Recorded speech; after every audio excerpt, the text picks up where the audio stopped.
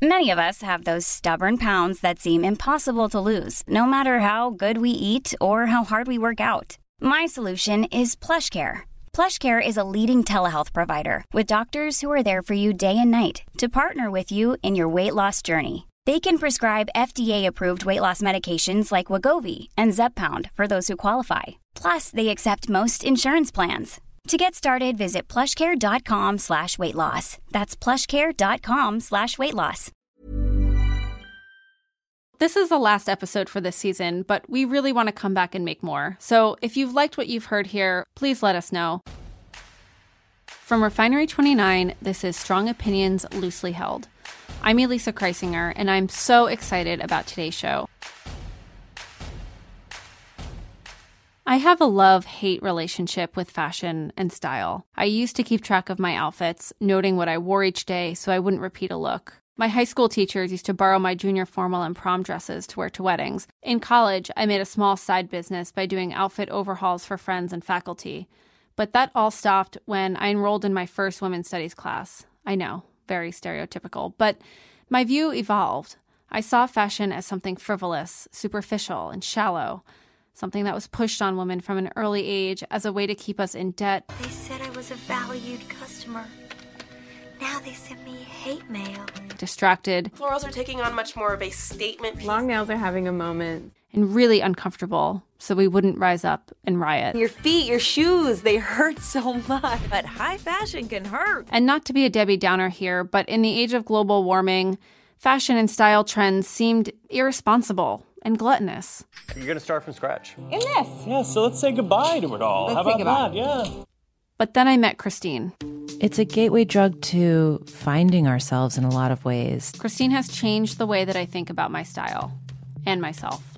You know, who doesn't know someone who's gone through an amazing transformation where they've changed their hair or moved to a new city or left a relationship that was making them miserable for years, and something changes, and it's like we walk through a door and we are ready to sort of assume this new version of ourselves that has been waiting to emerge. And I think that style is such a catalyst for that.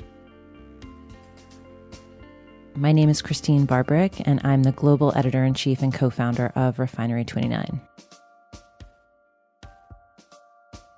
It's not just about your clothes, but it's about who you are. And it's such an extraordinary process to get in there and, you know, go through, take an inventory of your closet, because the things that you put in there, clothes or otherwise, tend to be a reflection of your life. Gender aside, your closet is really, it's your sacred space, and it's where you hide things. It's where you treasure things.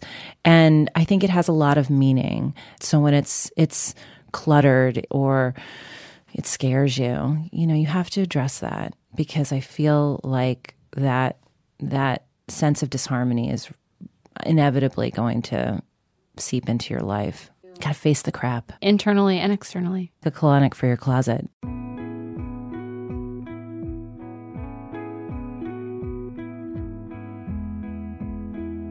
It can be a lot of pressure, and you're bombarded by a lot of these kinds of ideas and products and new things all the time. It can be really gluttonous almost, can be overwhelming. Totally. In a world that sells insecurity, to own yourself and your image is a radical act in many ways. Completely. There is nothing more empowering. Feeling grounded in yourself and feeling familiar with yourself and feeling like you're rooting for yourself too. This is somebody that I support, that I believe in, that I celebrate, and the choices that you make and how you take care of yourself reflect that. Yeah. And that was a really big education for me in my mid to late 20s. That was when I really started caring for myself. And it was the first time I ever lived alone. And I remember living in this little studio apartment that it was my sanctuary. It was so special and so cheap. And I felt safe there, and I felt I felt like I could do anything in that apartment. And that was a reflection of my style. It was the first space that was mine, that I was completely in control of. And every decision I made and how it looked and how it felt was mine. And there's just nothing more liberating than that.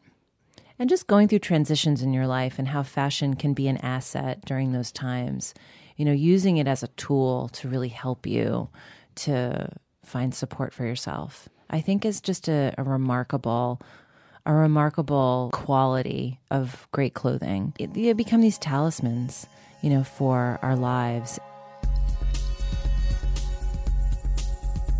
Our outsides definitely are a reflection of our insides and vice versa.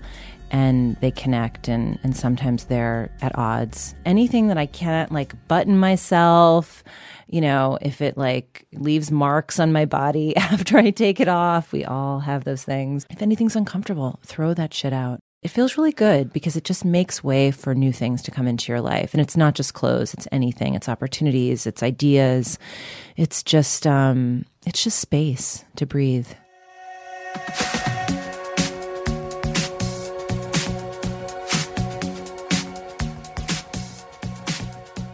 I feel a certain responsibility to really support the virtues of fashion because there's so many important, necessary interests in life, passions and issues that we all want to support and address and talk about in our lives. And shopping sometimes doesn't factor highly on the list of, important world causes. But it can play a really positive role in people's lives. And I don't think there's anything wrong with that. I need to be careful sometimes because I was in debt in my 20s. I had to move back in with my parents because I took a job change when I finally became an editor, and I had to take a pretty significant pay cut. And I was living I was living well beyond my means. And because of that, I finally had to get real and move in with my parents. So humiliating, when you're 26 years old, it's like you're literally on the verge of real adulthood. And I was moving back in with my parents, and it was a real reality check. And I got out of debt. I paid off all my debt. I'll never be in debt again. And I won't let this seduction of wanting something like a coat or a pair of shoes put me in that perilous place, because having financial security is really important to me. It's not worth it for me for a pair of shoes. My willpower really vacillates. It depends on what's going on in my life. If I need some kind of a fix, a shopping fix, sometimes, to fill a void, who knows what it is.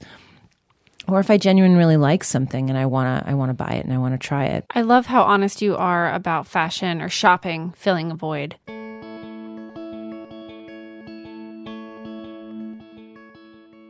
How did you develop your personal style? I don't think I developed it. I think it just became something that I was aware of by watching other people and sort of reading and really being intrigued by how some women and men carried themselves and the kinds of choices they made, and people that just really stood out as being different than what I was used to growing up on Long Island in a really kind of white suburban community. I think when you're younger, it takes a lot of courage to really break away from your friends, break away from your family, and really carve out a look or an identity of your own. I'm not saying it's impossible. Lots of people do it when they're really young, but it's hard. And I think for me, it took a little bit longer. So many other people that I admire have really just extraordinarily cool and interesting and unique style. And I feel like I do my best, in expressing myself, but I never really include myself in that. Some of the people whose style I really admire the most just really seem to have a spontaneity about what they wear, and I think that's so awesome. I think it's really palpable. You started a popular hashtag on Instagram called #Unstyled. Mm-hmm. How did you start that? I didn't really start it with any kind of great intention, to be perfectly honest, but it was more this idea of not overthinking things and recognizing that there's a story behind the things that we wear, our histories, our experiences, our hopes and dreams, all those things. And so your podcast is the same name, Yes, we're launching that together. You're Yes, helping me, which I'm is really so exciting. excited. And I'm really grateful to you for helping me. I really wanted to create an environment where I could have these conversations with other people who felt the same way about the things that they wear, and just find a way to talk about what was happening in the world and connect it to fashion so it doesn't feel like it is this trivialized topic. And I love the idea of connecting people's personal histories to the things that they wear. I'm so excited to embark on this journey together with you. Thank you. I'm so happy you're coming along. Unstyled will launch in September, and we've got a great guest list planned. Norma Kamali, Stacey London, Leandra Medine, just to name a few. And they'll all share their stories about life, love, and clothes, showing us why true style isn't frivolous. As for Strong Opinions Loosely Held, well, I hope you've enjoyed what you've heard here this season. And we're planning season 2 now, so please tweet me any episode ideas you may have to PopCultPirate. And make sure to use the hashtag SOLH. Our show today was produced by me, Elisa Kreisinger, for Refinery29. It was edited by Caitlin Pierce, and we recorded with Paul Ruest. And we'll see you back here next season.